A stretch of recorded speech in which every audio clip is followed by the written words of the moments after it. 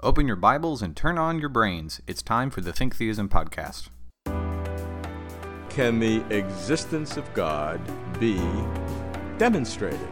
I'm convinced that there are better arguments for theism than for atheism. Any contradiction between the existence of evil and God's being wholly good and not. The biggest difference, of course, winds up being who is Jesus and what role does he have?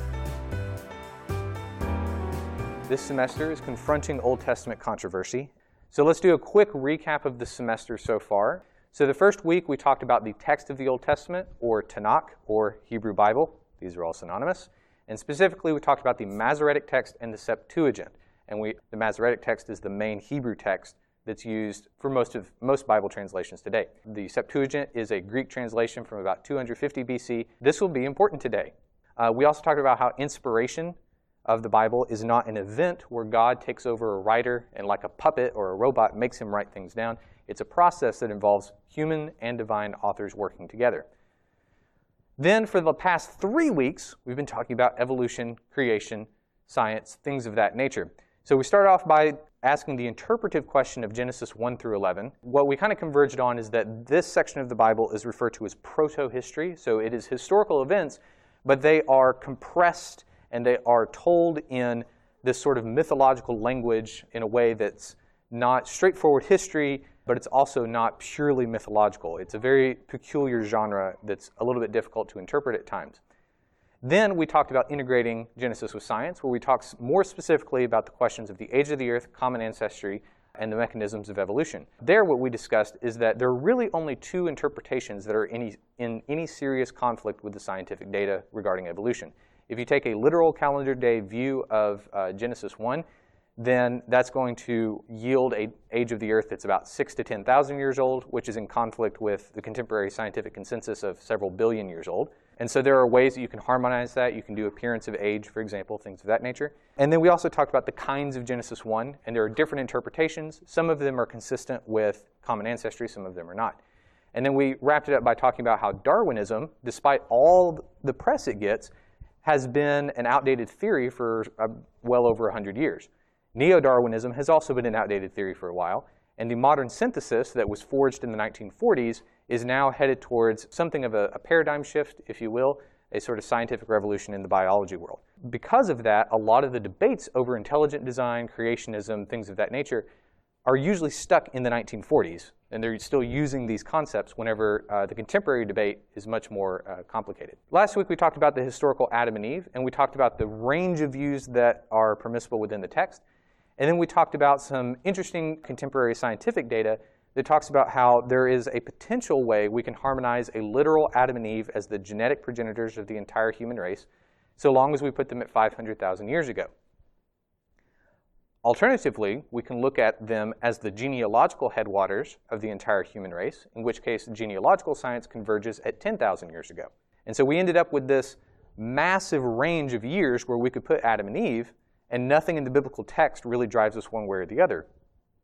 And our conclusion there is that the secondary theological inferences that you make are going to drive what you think about Adam and Eve. So what you think about original sin, the image of God, all of those things are going to drive your interpretation of Adam and Eve more so than the raw biblical data and more so than the scientific data. That end of our little focus on evolution and creationism, we're now going to turn to a new question, which is the question of Israelite origins. More specifically, we're going to focus on the Exodus and the conquest. And this raises a host of questions. So the first is just the factual question, did the Israelites actually exit Egypt? The second is also a factual question, which is, did the Israelites conquer Canaan? And then this second question leads to a significant moral question, which is, did God command genocide of the Canaanites? These are huge questions, and I will be transparent with you. This is the first semester Ratio Christi has attempted to answer all of these questions. So some of this may not be quite as polished as it has been for the past couple of topics that we've done more than once. So for the next couple of weeks, this is what we're going to focus on. So we did the 3 evolution questions. We're going to do these 3 origins questions. So the first one's going to be, did the Israelites exit Egypt? This is going to involve a lot of archaeology and things of that nature. And I think one thing that's really important to understand up front about archaeology is that the archaeology related to the Exodus and related to the conquest of Canaan, are basically the same data, because these two events are so tied to each other that to evaluate the archaeology of one is basically to evaluate the archaeology of the other one. So for that reason, we're actually going to truncate much of our discussion of the archaeological data and push that off to next week, since that's going to be a little bit more relevant there.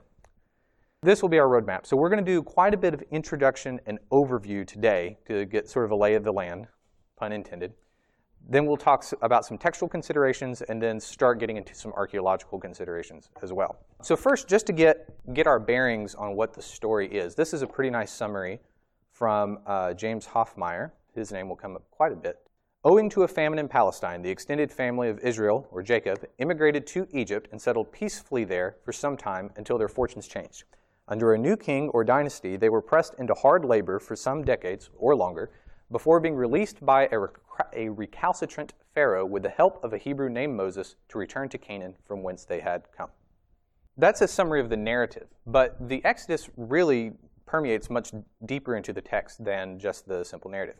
So this is a creed from Deuteronomy 26, where when the Israelites are commanded to give their first fruits to God, this is how they say their blessing. A wandering Aramean was my father, and he went down into Egypt and sojourned there, few in number, and there he became a nation, great, mighty, and populous. And the Egyptians treated us harshly, and humiliated us, and laid on us hard labor. Then we cried to the Lord, the God of our fathers, and the Lord heard our voice, and saw our affliction, our toil, and our oppression. And the Lord brought us out of Egypt with a mighty hand and an outstretched arm, with great deeds of terror, with signs and wonders. And he brought us into this place and gave us this land, a land flowing with milk and honey. And behold, now I bring the first fruit of the ground, which you, O Lord, have given to me. So this is kind of an almost identitarian creed, which ties up how the Israelite people thought of themselves. And you can see the centrality of the Exodus event there. The Exodus also is the historical basis of the covenant. We're not going to get into this very much right now, but in the ancient Near East, it was very common for covenants between two people groups to start off with historical backstory. The Hebrew covenants follow this format similarly. Both versions of the Ten Commandments, the prologue to both of them starts off, I am the Lord your God who brought you out of the land of Egypt, out of the house of slavery.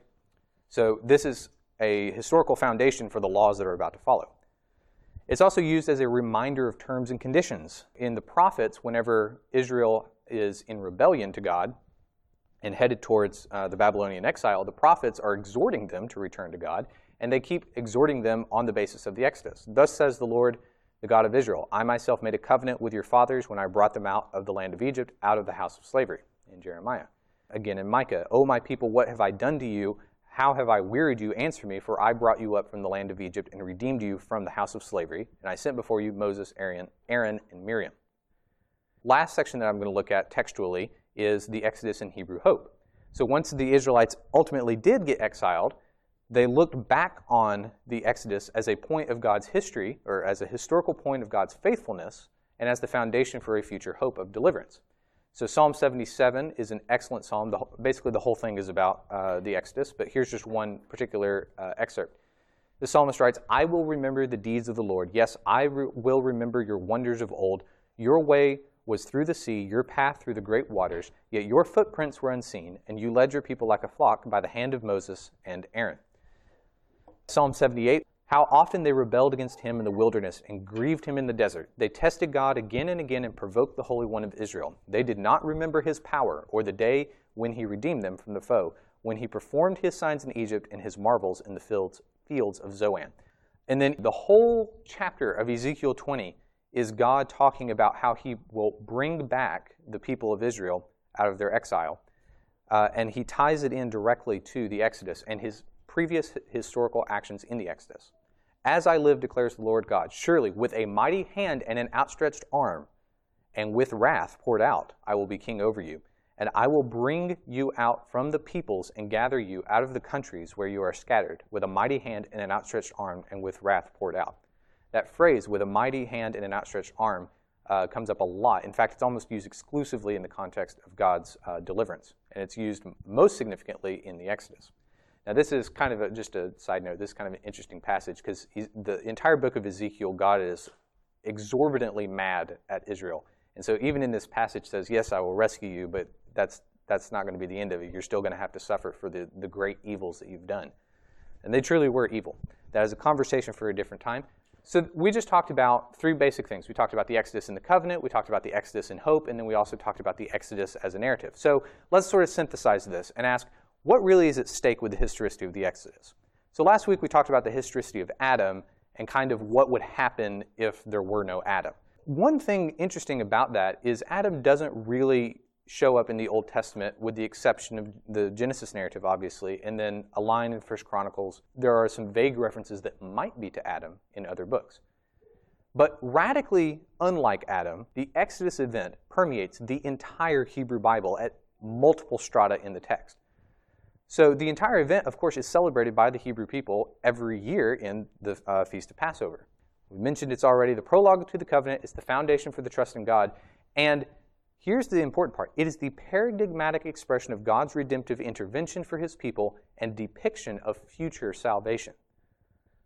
For those of us that are Christians, the role of the resurrection in our hope for the future is almost exactly parallel as an ancient Israelites' hope in deliverance from exile.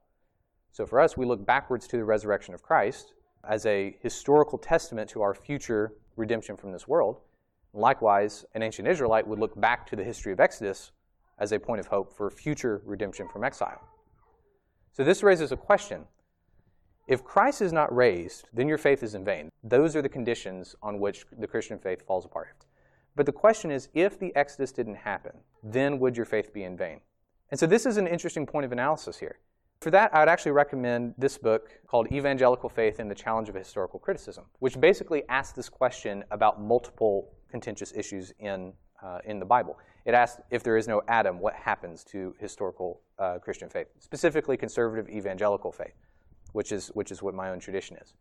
And so this is the assessment, Christopher Ansberry, who's the guy who wrote this. He does say, the Christian faith, if it is founded in a sufficiently strong Christology, can survive anything, including a non-historical Exodus. But that doesn't mean that there aren't going to be downstream effects. The Exodus and the historicity of it is definitely a point of contention for a lot of people, and is definitely something that has caused a lot of people to doubt. I would say that it's more significant than issues of creationism, honestly. And so just as a point of, dare I say, pastoral concern, I'm not a pastor, but the Christian faith can absolutely weather any attack with the exception of the attack on the resurrection. So as long as you're grounded in the resurrection, being agnostic or open or confused about parts of the Bible, it doesn't mean you have to upend everything. But Ansberry does say that there are significant effects if there's a non-historical Exodus. He says, if Yahweh never intervened on Israel's behalf to deliver her from Egypt, then the nation's identity as the elect people of God is deprived of its very foundation.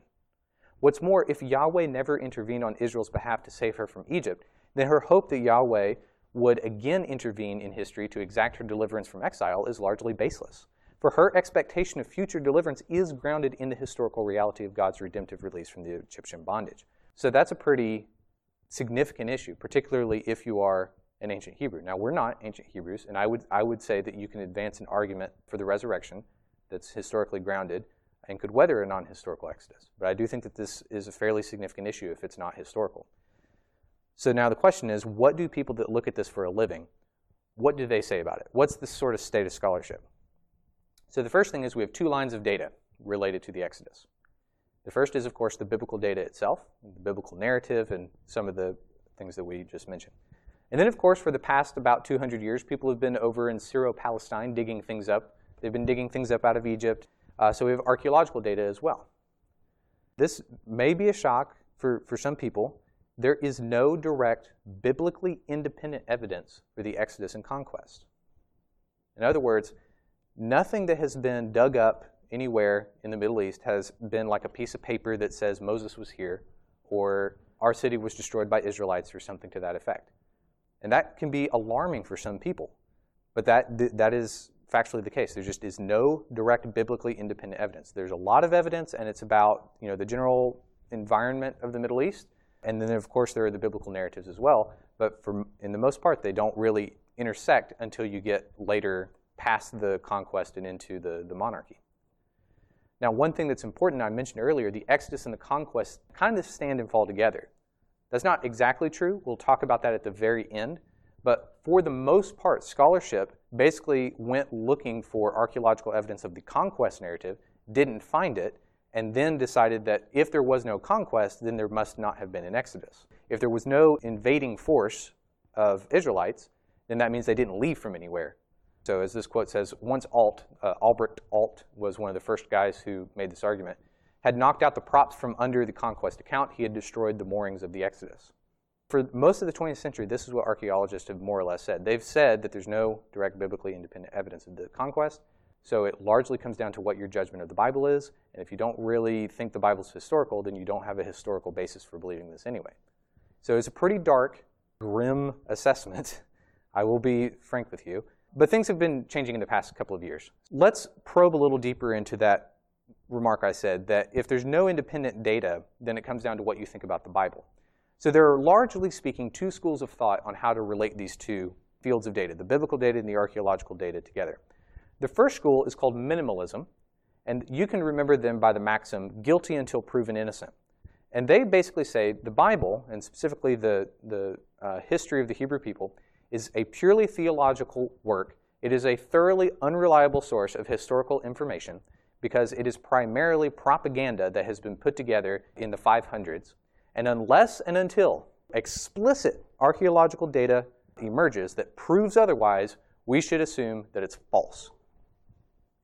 So they infer, well, there's no direct evidence. That means no Exodus. So that's minimalism. The second group is maximalism, and they have the exact inverse, innocent until proven guilty. They take a step that says basically archaeology and archaeological data is by its very nature sporadic, rare.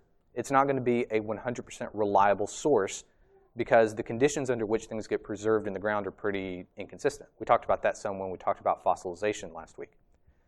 And so ancient Near Eastern texts, if we're convinced that they're trying to tell us something about the past, and these people actually lived relatively close to that time period, we should believe them unless we have a reason not to. So that's true of all ancient Near Eastern texts, but since the Bible's an ancient Near Eastern text, that's also true as well. So broadly, the Bible contains historically relevant accounts and should be given the benefit of the doubt when claiming to communicate historical events. So no direct evidence just means the Exodus has not been ruled out. So minimalism, guilty until proven innocent. No evidence means it's false. Maximalism says innocent until proven guilty. No evidence means it's still on the table. Unless and until we find corroborating or contradictory evidence. Personally, I'd like to spend a lot more time on this particular issue because I think it's a very interesting epistemological and philosophical question. There's a fellow by the name of William Dever. I really liked his analysis of minimalism.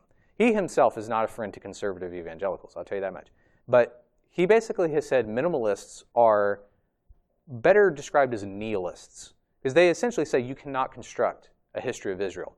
If all you have is just what you dig up out of the ground, there's literally no way you can reconstruct this.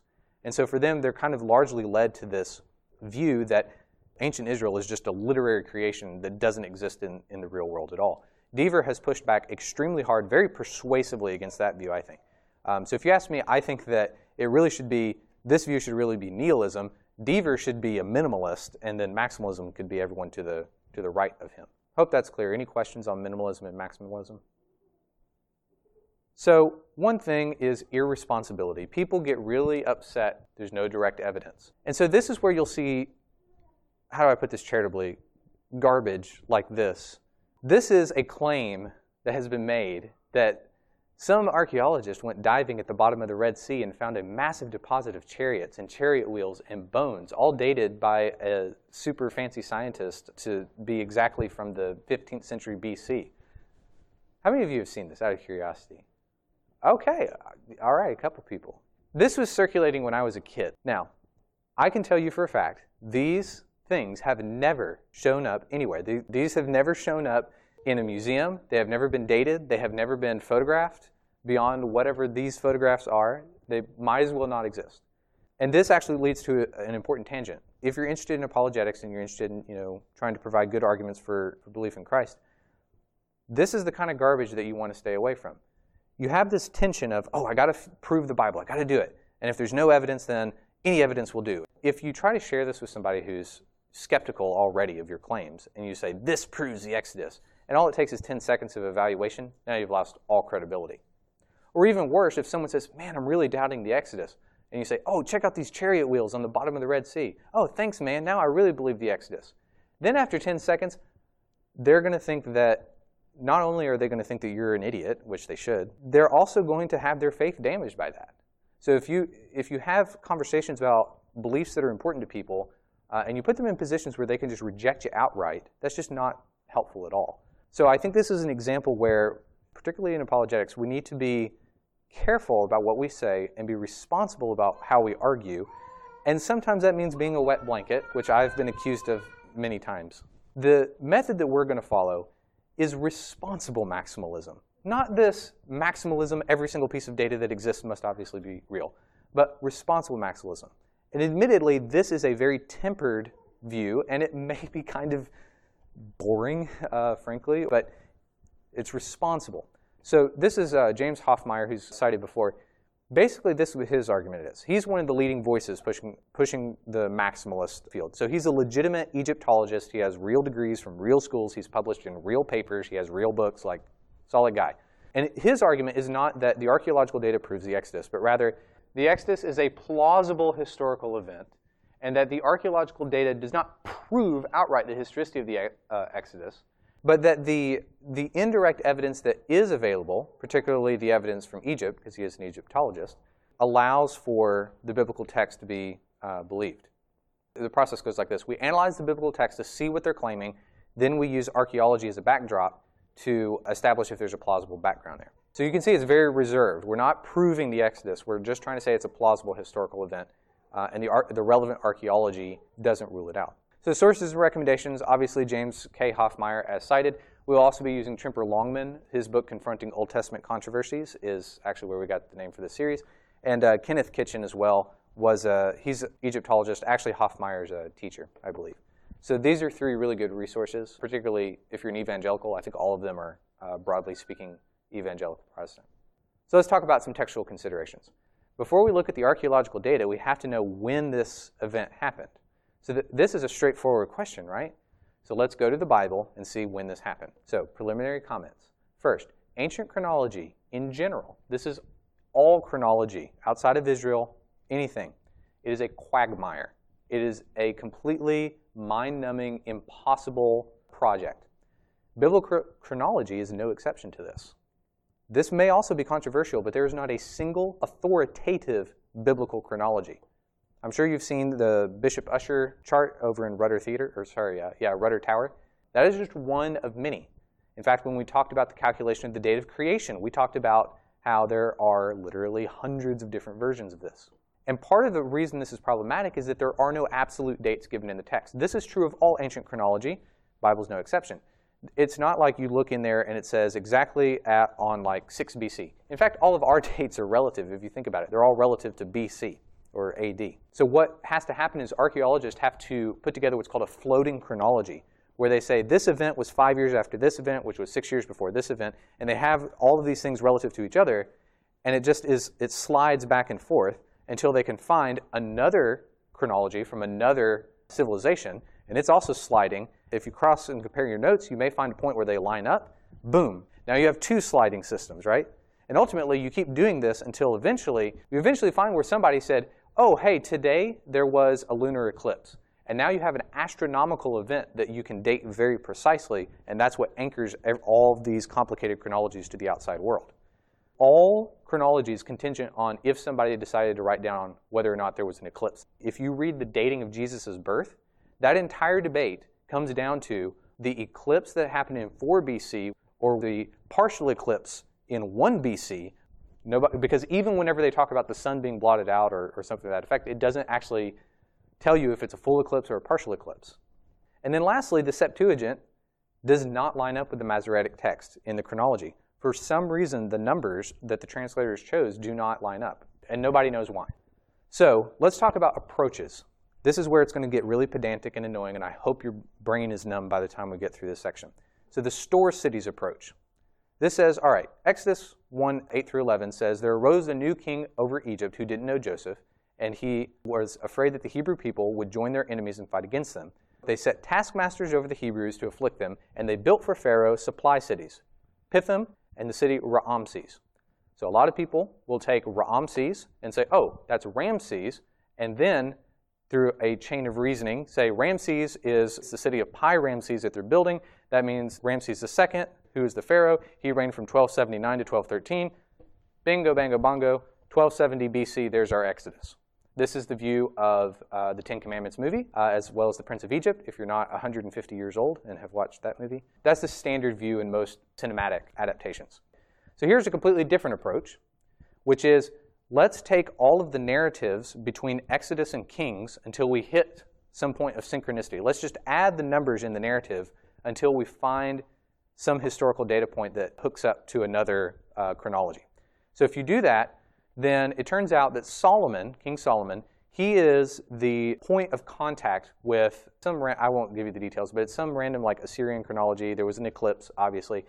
His 4th year was dated to 966 BC. If you just start in Exodus and add up all the numbers, all the reigns of the judges and whatnot, that's 630 years, and so that gives you a date of 1596 BC. All right, so we've got 2 data points, and we've already got over 300 years variance between them. Here's a third approach, which is the Pauline approach. So Paul, in one of his speeches, happens to give a brief summary of the history of Israel. He says, for about 40 years, God put up with them in the wilderness. After that, he destroyed 7 nations in Canaan and gave them the land for 450 years. Then they asked for a king, and God gave them Saul, son of Kish, who reigned for 40 years.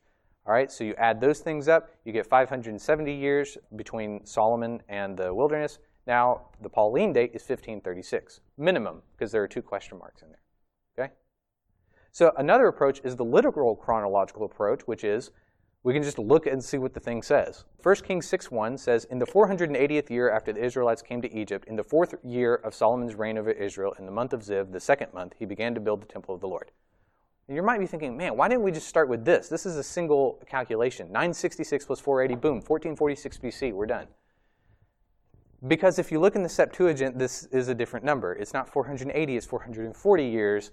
And so now we've got a 1406 BC date instead of 1446 BC date. So I've just shown you 5 independent approaches for calculating when the Exodus happened, and they all kind of disagree with each other.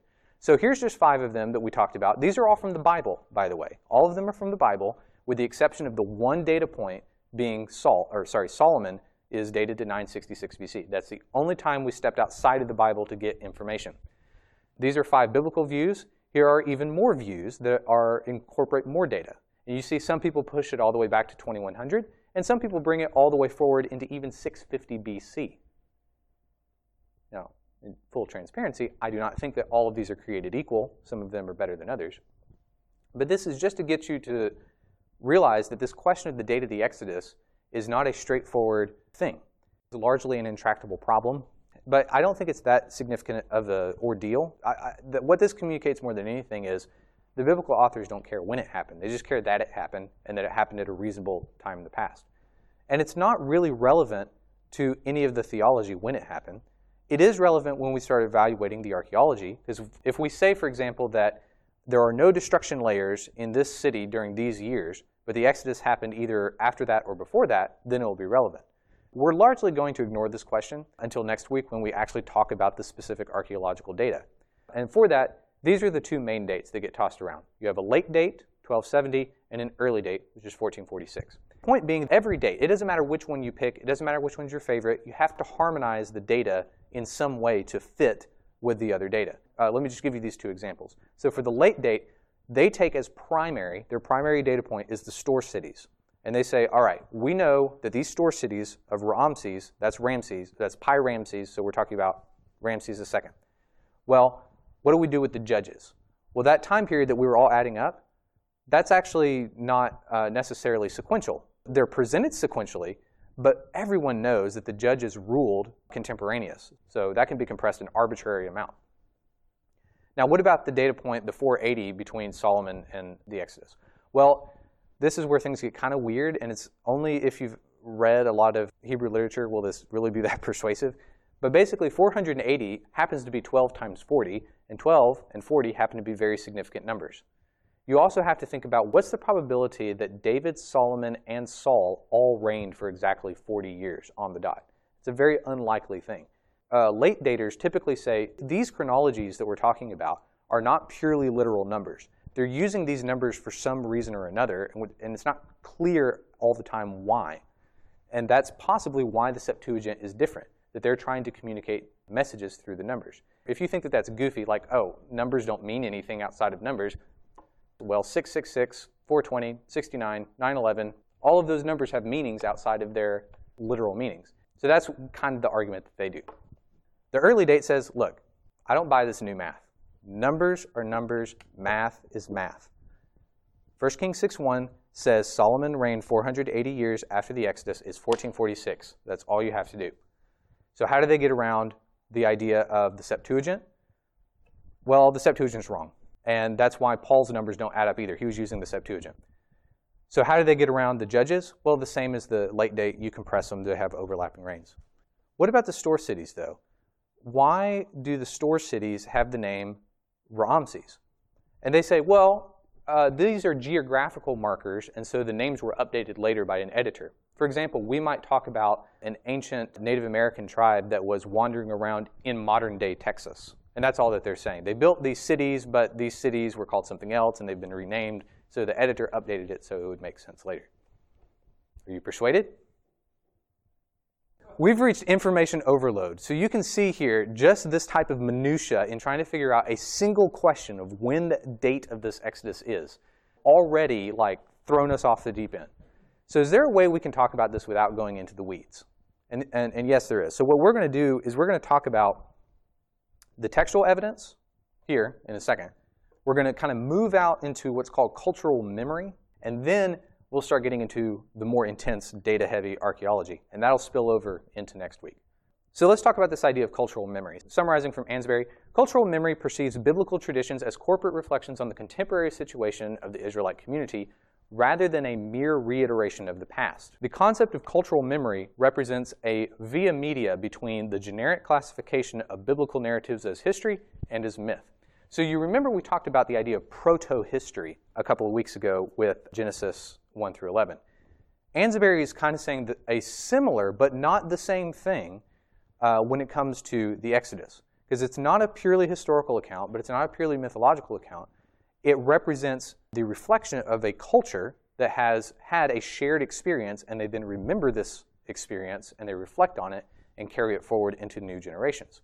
In fact, this is the reason why most scholars who do ascribe some historicity, even if it's a tiny kernel of historicity, to the Exodus, it's usually through this means. It's not archaeologically, it's through cultural memory. So to summarize, Jan Osman says here, this is not to say there is no historical background at all behind the story of the Exodus. On the contrary, it's quite probable that a great many historical experiences and memories lie behind and went into the biblical story, although certainly not one like this one in the Bible. He's a German critic, so naturally he's not going to take this story as is. Manfred Bitak also, he says here, the storyline of the Exodus, a people fleeing from a humiliating slavery, suggests elements that are historically credible. Normally, it's tales of glory and victory that are preserved in narratives from one generation to the next. This is an older quote, but I really think it captures the spirit well. This is Sir Alan Gardner. He said, Genesis was purely mythological. History in the Bible, all claims of history are equally purely mythological. For that as a background, this is what he had to say about the Exodus. That Israel was in Egypt under one form or another, no historian could possibly doubt. A legend of such tenacity representing the early fortunes of a people under so unfavorable an aspect could not have arisen, save as a reflection, however distorted, again, trying to say that the stories aren't totally true, but had to be a reflection of real occurrences. So these are kind of vague considerations, right? But these people are basically saying, this story doesn't seem like it could be preserved unless it was actually based on something that happened in real life. So is there a way that we can formulate these sort of vague considerations into something a little more precise? And that's actually what this guy's done. His name's Tyrone Goldschmidt. He is a philosopher. He does not do archaeology. He does not do history. He does not do textual analysis. But he is a philosopher, and he focuses specifically on, I believe, epistemology. He's developed what's called the Kuzari principle. I don't know why he named it this. This is not informative. It's a form of what's called the principle of testimony. So in philosophy, specifically epistemology, there's this problem where the overwhelming majority of human knowledge is mediated to us not through evidence, not through experience, but by other people telling us stuff and testifying things to us. And so the principle of testimony just is to say that all things being equal, if somebody tells you something and you have no reason to disbelieve it, you probably think it's true. This is how we operate in all of daily life. This is how you have been operating for the past 30 minutes I've been standing up here. I've been testifying. You believe things that I say that you believe based on my testimony. This is how you convey the truth to other people. In fact, every peer-reviewed paper in the world is, in fact, founded fundamentally on testimony. It doesn't matter how much evidence is in there. Their methodology is fundamentally based on testimony. This is how we did it. I have a whole other rant on this about people that think, oh, evidence and testimony are different. That's for a different time. So what does Goldschmidt do here? How does he apply this to the Exodus? He says a tradition, or a national tradition, is true if it meets three conditions. The first is that it's accepted by a nation as a whole, and that it describes the national experience of a previous generation of that nation, and that the national experience would be expected to create a continuous national memory until the tradition itself is in place. So one might think, for example, of the American Revolution. That was a shared national experience by the American people, and there are traditions that are still that surround the American Revolution. 4th of July is one. You also have societies such as Daughters of the American Revolution, things of that nature. I don't think anybody in this room has done original research into the historicity of the American Revolution. I believe we all accept it on the basis of somebody told us it happened, and maybe we went to a museum. And we believed what the museum curators told us about the things that were there. The other thing in this paper is he goes through numerous counterexamples. And basically all the counterexamples fail to meet all three conditions. That's the important thing. All three conditions must be met. So to apply this to the Exodus, we first have to get an important piece of data, which is we have been assuming thus far, and most people would assume, that the earliest piece of data related to the Exodus is the narrative of Exodus chapter 1. This is in fact not the case. The Song of the Sea in Exodus 15 is not only the oldest piece of testimony to the Exodus, but perhaps the oldest piece of writing in the entire Bible. I have an excerpt here. I will sing to the Lord, for he has triumphed gloriously. The horse and his rider he has thrown into the sea. The Lord is my strength and my song. He has become my salvation. This is my God, and I will praise him. My father's God, I will exalt him. The Lord is a man of war. The Lord is his name. Pharaoh's chariots and his host he cast into the sea, and his chosen officers were sunk into the Yam Suf. That's Red Sea and or Reed Sea, but we're doing Yam Suf because we're not going to talk about that. That's just the direct Hebrew translation there. The floods covered them, and they went down into the depths like a stone. Your right hand, O Lord, glorious in power, your right hand, O Lord, shatters the enemy. In the greatness of your majesty, you overthrow your adversaries. You send out your fury, it consumes them like stubble. At the blast of your nostrils, the waters piled up, the floods stood in a great heap, and the deeps congealed in the heart of the sea. And it continues on. But the main things to focus on: the horse and the rider he is thrown into the sea, Pharaoh's chariots and host he is cast into the sea. Now, the dating of this has been pushed back as early as the 12th century, so like the 1100s BC, which, if you accept the late date of the Exodus, is almost as contemporaneous with the events of the Exodus as anything in ancient history, which is, I think, kind of interesting. The latest this is dated is to the 800s BC. Personally, I think the 12th century arguments are better, so we're going to go with that. So this is actually our earliest testimony of the event of the Exodus. So let's go back to Goldschmidt's conditions. All right. So the first thing is the Exodus event permeates the cultural memory of the Hebrew in festival, song, and worship. We've already surveyed that data. We have the Passover, we have this song, we have the Psalms. But this permeation extends through all strata of the text. So we've seen it in law and the Psalms, and in historical books. We've seen it in it's in mythological accountings too. It's in the prophetic books. It's in the lament books. It's even in the wisdom books as well. You cannot escape the Exodus. It's in almost every book of the Old Testament. And like we just said, the earliest stratum, this is the important part, which is why we had that brief excursus, it extends through a bunch of strata, but it goes all the way to the earliest strata, which is the 12th century BC. Again, very close to the events if you accept the late date. And then here's the bonus part, which is what the other people were mentioning. The story itself is a bit embarrassing and hard to embrace. If you're an Israelite and you accept that you were rescued from Egypt, you have to observe the Torah, which is not a fun thing to do. It requires circumcision. I think I've made my point. The second one is that the Exodus and conquest story is a mixed multitude of slaves. It's not this homogeneous race of warriors that emerges from some primordial sea and then conquers the world. It's a bunch of slaves, and they're miserable, and they're not even all ethnically homogeneous either. The conclusion of all of this is just to say the Exodus tradition it meets all three of the conditions for the Kuzari principle. Goldschmidt goes so far as to say this proves the entire tradition.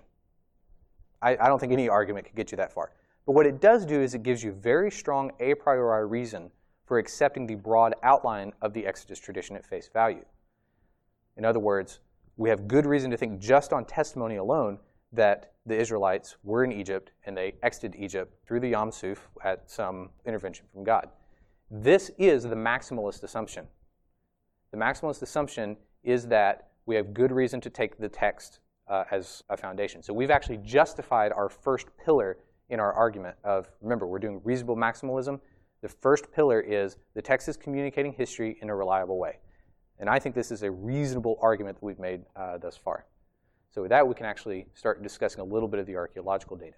But let me pause and see if there are any comments or questions on this point. Yes?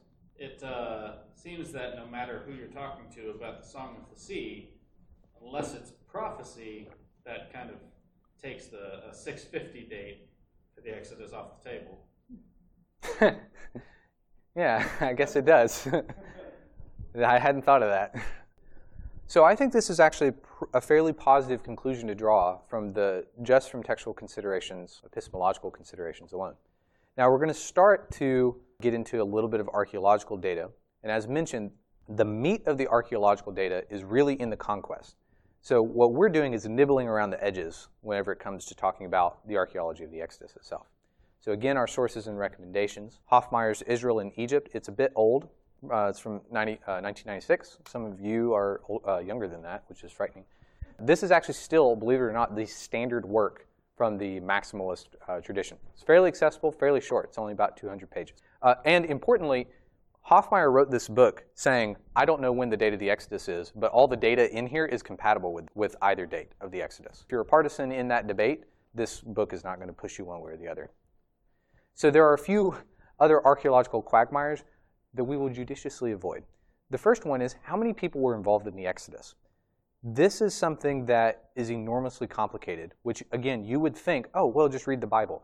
If you read the Bible, the conventional translation in English is there were 600,000 men of fighting age that entered into the land. That's in Numbers 146. If you assume that each man probably had a wife and at least one kid, which is radically underestimating the fertility of the Hebrew people, that puts you at over 1.2 million people that are moving into the land. There are a lot of fun math questions, or like math thought experiments you can do, or two that I thought were pretty funny. If the Israelites left Egypt, ate abreast, and just walked straight out of Egypt, the last person would be leaving Egypt when the first person entered Canaan. And the second one is, if you had over 1 million people moving through the Sinai Peninsula, the amount of biological evidence they would leave would have turned that into a lush garden at this point, not a desert. I'll let you do the inference yourself on what that means. But it's just it's another intractable issue as to what the size of the Exodus is and what the numbers in the book of Numbers are trying to communicate. Yes? Someone at Dallas Seminary did their PhD dissertation on that topic. And essentially, his argument was that within ancient Near Eastern texts, they will deliberately exaggerate the numbers. And the whole entire point is to aggrandize the king. And in the Exodus narrative, it's Yahweh who is the king. And this person gives all these examples from Egypt and Mesopotamia, where it is pretty clear that the numbers are not literal, because you'll have one king being like, I went here and I slaughtered 14,000 people. Right. And then his successor will come along and say something like, I slaughtered 28,000 people. And so and so just thinking about it, it's kind of like, well, is that really true, or are these guys just one-upping each other? Mm-hmm. Yeah, that's a good point. I'll repeat it for the thing. The comment was about one particular solution is ancient Near Eastern texts would intentionally inflate numbers as a way of exalting their king, who in this case is Yahweh, so a larger people group is glory to Yahweh. That's one way to do it. The one that I have here is the debate over the term Eleph, or Chelef, I guess how that's pronounced. That's what's interpreted as 1,000. Some people say, oh, well, it's actually a clan, so really... But those two solutions are operating on different assumptions. One saying the numbers are not literal at all. One saying they are literal, but this term that you're translating as 1,000 is actually different. Intractable. Not going to talk about it. The other thing we're not going to talk about is the route of the Exodus, because this is another intractable debate, because you first have to identify where Mount Sinai is, and there are at least 3 different candidates for that. We're just not going to, it's just not very profitable, I think, for our time. But there are 3 that are discussed, north, south, and central. Hoffmeyer gets into it a little bit if you want to go into that. So let's summarize. So what actually is? So remember what Hoffmeyer's claim is. He says, the Exodus is a plausible historical event that's preserved in a reliable textual tradition and fits within the archaeological background. We've already talked about reasons for accepting the reliability and historicity of the text itself. But what's this indirect evidence that Hoffmeyer assembles? And so the first question we have to ask actually is, why is there no direct evidence? The second one is the Merneptah Stele. That gets talked about a lot. Third is the Asiatic slave trade during the Middle Kingdom. Fourth is the ecological reality of the plagues that are done.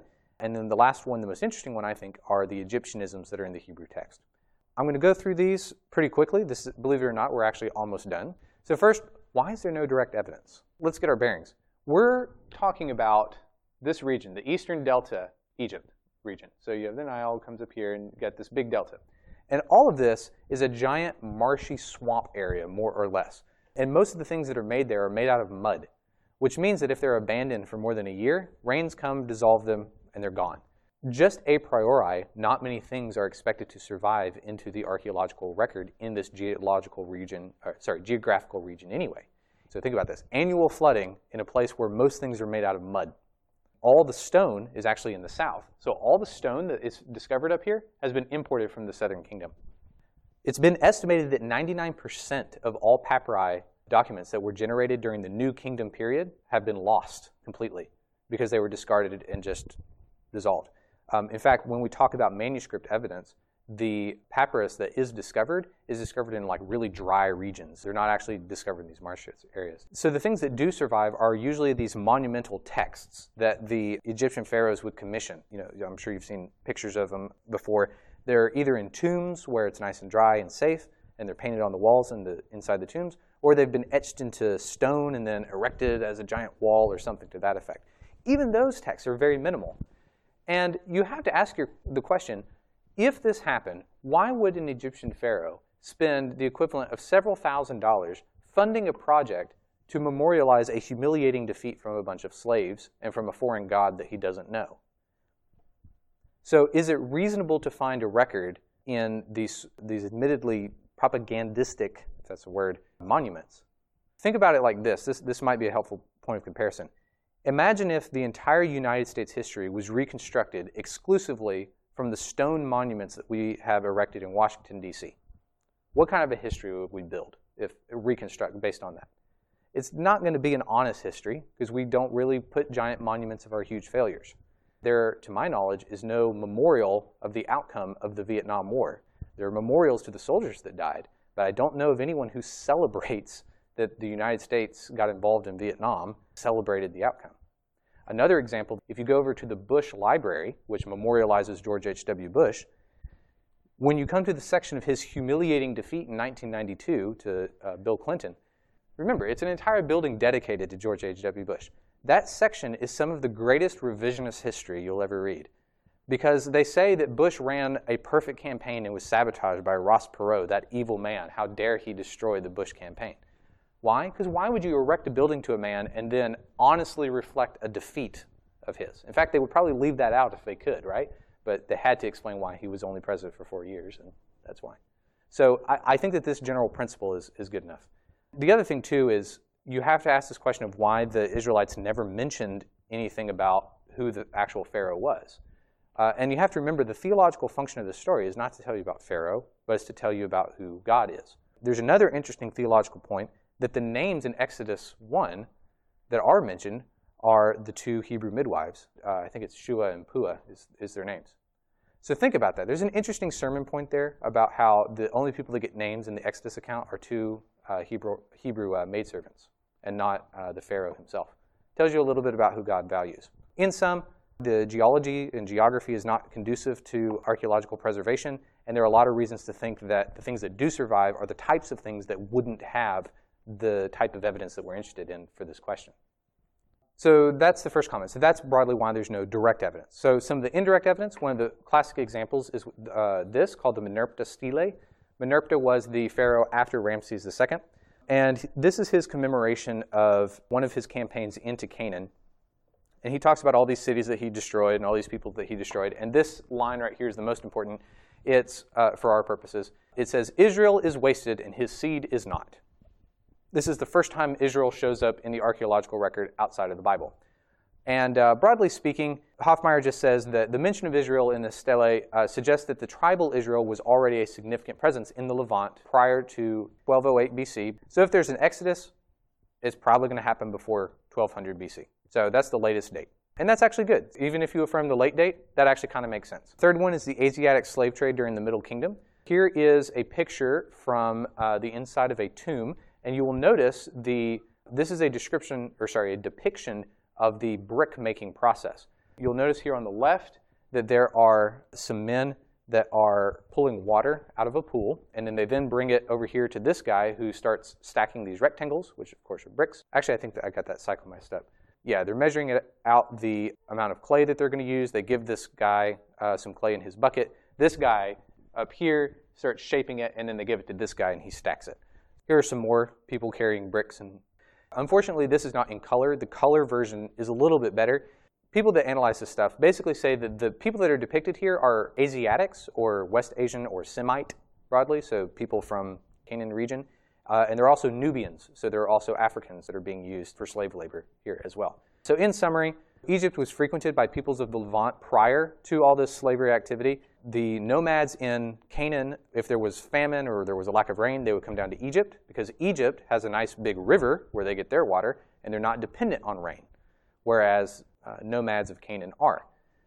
And so because of this coming and going during the famine season, this is what's described in the Joseph story, of course, that there's a nice alignment there.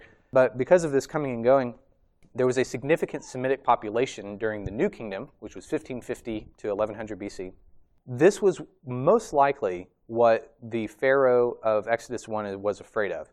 There was a giant influx of these Semitic people that were outnumbering the Egyptians, and they were afraid of a hostile takeover of Egypt. This actually happened during the Hyksos period, where there were Semitic people that were in charge of Egypt for a while. Then the native Egyptians finally wrested back control, and then they started a series of very violent military campaigns up into Canaan and started bringing back slaves from that region, particularly as prisoners of war. And so this is actually what's described in those drawings that I was showing you. Those are laborers in the tomb of Rekhmir, I think is how his name is pronounced, who was a vizier of Thutmose III, which was in the 1400s BC, which is contemporaneous with whatever view of the Exodus you want to take. And so that indicates workers that were taken as prisoners of war from campaigns into Canaan. So to summarize really quick, so Merneptah Stele, we have Israelites active in 1200 BC. We have a big influx of Semitic slaves during the 1500s BC. So we've got a nice window here of where they would fit. And that accords nicely with whatever view of the text you take. The next one is the ecological reality of the plagues. All this says is that the plagues that are described actually make sense in the context of Egypt.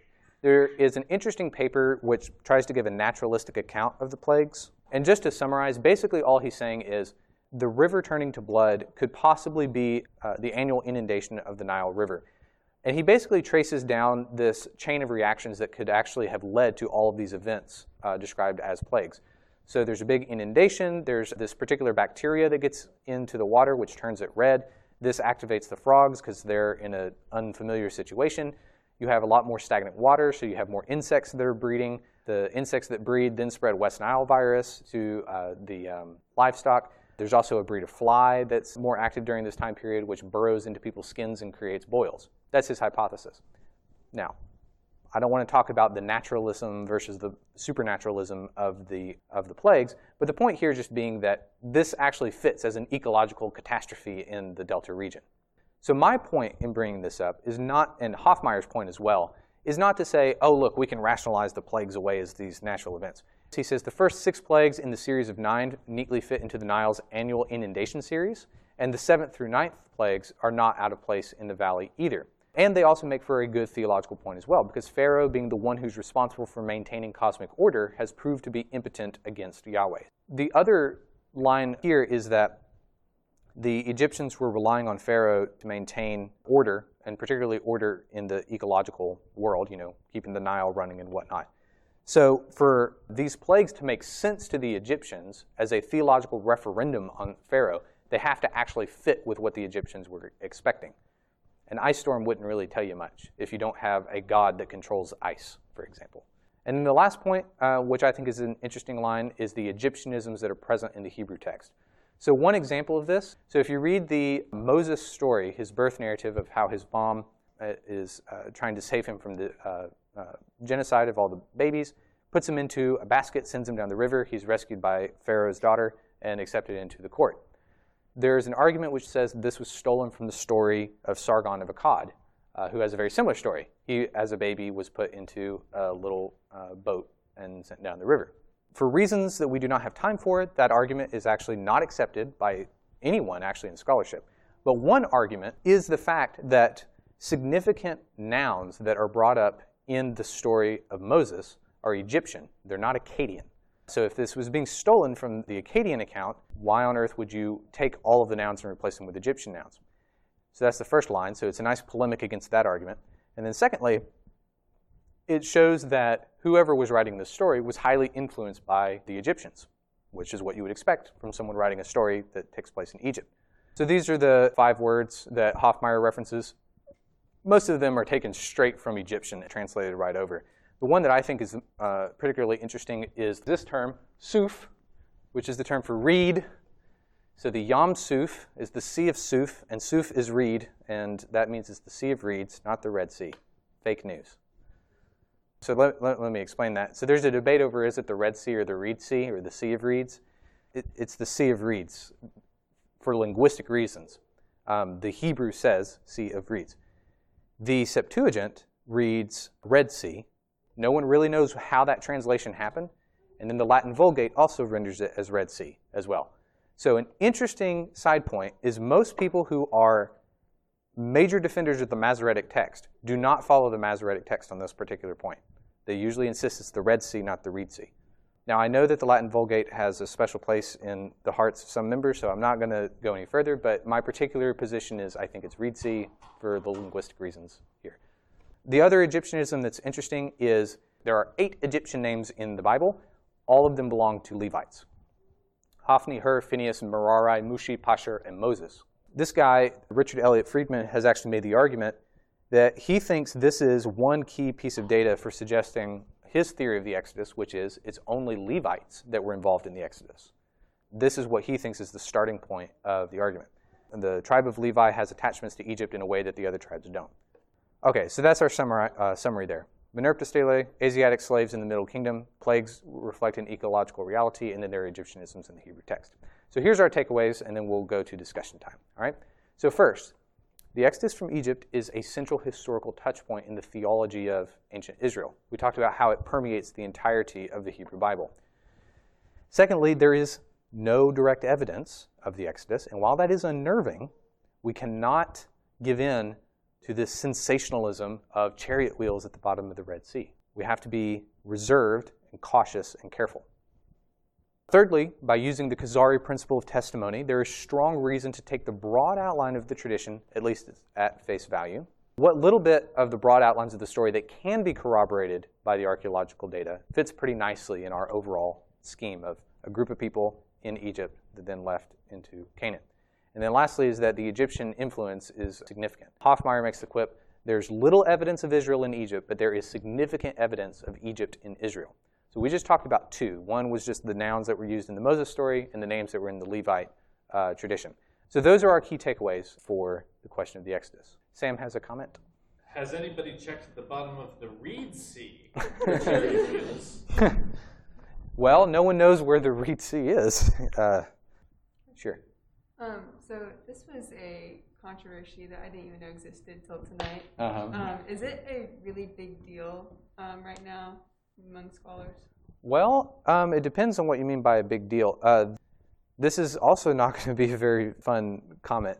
Most archaeologists don't care about the Exodus. Since about the 90s, most people have kind of considered there's not going to be any progress on this. Archaeologically, you're kind of in this point of agnosticism. So you either kind of just accept the Bible or you don't accept the Bible. And frankly, a lot of archaeologists don't. There are interesting historical reasons for that, but a lot of them just don't. And so most archaeologists just don't care. In evangelical circles, it is still a hot debate. In fact, next year, there's a book coming out called Exodus 5 Views. And this particular view, Friedman's view, has recently been getting a lot of press. This book came out in 2017, where you basically have had kind of this polarizing effect, where you have people that either say, the entire story is bunk, there's nothing to it at all, you only believe it if you're a crazy fundamentalist. Or you say, I believe the entirety of it 100% exactly as the Bible says. I don't care what the archaeology says. I just accept it as it is. And you've had people like Hoffmeyer and Kitchen, as well as one of them, that have been kind of in the middle saying, no, we need to incorporate our archaeology and our biblical data together in a way that makes sense. But most people just sort of dismiss it. The archaeologists just say, oh, this is crazy fundamentalism. But Friedman, interestingly, Friedman's actually Jewish. But he basically is saying, why don't we actually reflect on what the texts say and actually bring that to the forefront on our archaeological data? And maybe we actually can make some positive progress here. Another way of thinking about it is, the reason that this may be a dead issue is because the methods that are being used are themselves dead. Think about it. If you're adhered to minimalism, where you reject all the text just outright, how on earth can you make progress on something that may, in principle, be archaeologically impossible to find? So I would say that's actually the bigger debate. Not the Exodus itself so much as the how do we even ask the question about it? Because the traditional way about it has not been fruitful. 7 years ago, there was a conference called The Exodus in Transdisciplinary Perspective. And there was a book that came out by the same title. They assembled all the scholars that have ever thought about the Exodus to sort of give their perspective on the lay of the land. And the general attitude is that there are some interesting ways that are being pushed forward on this. In particular, a lot of geoscience data has been incorporated into the debate. I don't know, did that really answer your question? Okay. I think part of the problem is that Christians just aren't doing archaeology anymore, because most of the scholars that actually work in this field don't have a very charitable view to start with. Mm-hmm. So that's why more people should do it. Yeah, that's very true. A lot of these archaeological discussions, unfortunately, it's not like discussing the resurrection, because the resurrection, there's some really good, strong evidence there, and you usually leave thinking, wow, this is actually really convincing. Every book I've read on the Exodus has led me more or less just ambivalent about the whole thing, just because the amount of data that's being talked about is so mind-numbing, frankly. But I think that at least the position that is safe to stake out is just to say that the reality of this event is actually not ruled out by the archaeological data. And that may be, again, wet blanket conclusion, but I think it's actually the book I mentioned earlier, The Evangelical Faith and the Challenge of Historical Criticism. The conclusion that they reach actually is, maybe all of this doubt about the Exodus is a reason why people who are committed to the text should get involved in archaeology. Because if you are continually doing the same things over and over again, you're never going to have any success. It could be that people who are committed to the text can bring a fresh, viable perspective. If there's nothing else, we can wrap up, and I'll stick around. Now, a few corrections and addendums. So I kind of brushed over this distinction. I said something about a smaller Exodus being a Levite Exodus and another Exodus being the house of Joseph. So these are actually two independent theories that I mistakenly conflated together. A lot of scholars do not find the mass Exodus hypothesis of literally 600,000 men plus women and children and animals. Nobody actually thinks that literally occurred in history. It would require nearly 2 million people that would be in the desert. And that's just something that is so fantastical that not even the most conservative scholars would argue for that. Under the different versions of smaller exoduses, there are different flavors and permutations of that. One of them is by a fellow named Richard Elliott Friedman, and he argues, based on the Levite evidence, he says that all the Egyptian names that show up in the Hebrew text, they all belong to the house of Levi. He makes the argument from there, and then some other lines of data as well, that perhaps the house of Levi was the only Exodus group, and so they exited from Egypt, went through the Sinai Peninsula. They came into the land of Israel and connected with the rest of what would later become the nation of Israel. That's one independent hypothesis. Another hypothesis is suggested by William Dever, where he says it's the house of Joseph that he thinks was probably the central group. And this argument is primarily based on the fact that nearly 30% of the entire book of Genesis is just focused on Joseph and his story, which is something that seems a bit peculiar if you are a people group that are made up of 12 different heads of the family. So he basically says that this disproportionate attention to the house of Joseph suggests to him that perhaps the Exodus group was tightly associated with them. So those are two independent theories. The books there are Friedman's Levite hypothesis is the Exodus, how it happened, why it matters. And Dever's book is Who Were the Early Israelites and Where Did They Come From? The other correction I have is I kept saying Merneptah Stele, which I did not realize I said that. It's supposed to be Merneptah or Marantah. Those are alternate pronunciations. Thanks for listening to this episode. Think Theism is made in association with Ratio Christi at Texas A&M University. We invite you to join the weekly Ratio Christi meetings every Thursday. The views and opinions that are expressed in all of our episodes are of the speakers only and are not necessarily endorsed by Ratio Christi nor by Texas A&M University. For more information, go to thinktheism.org.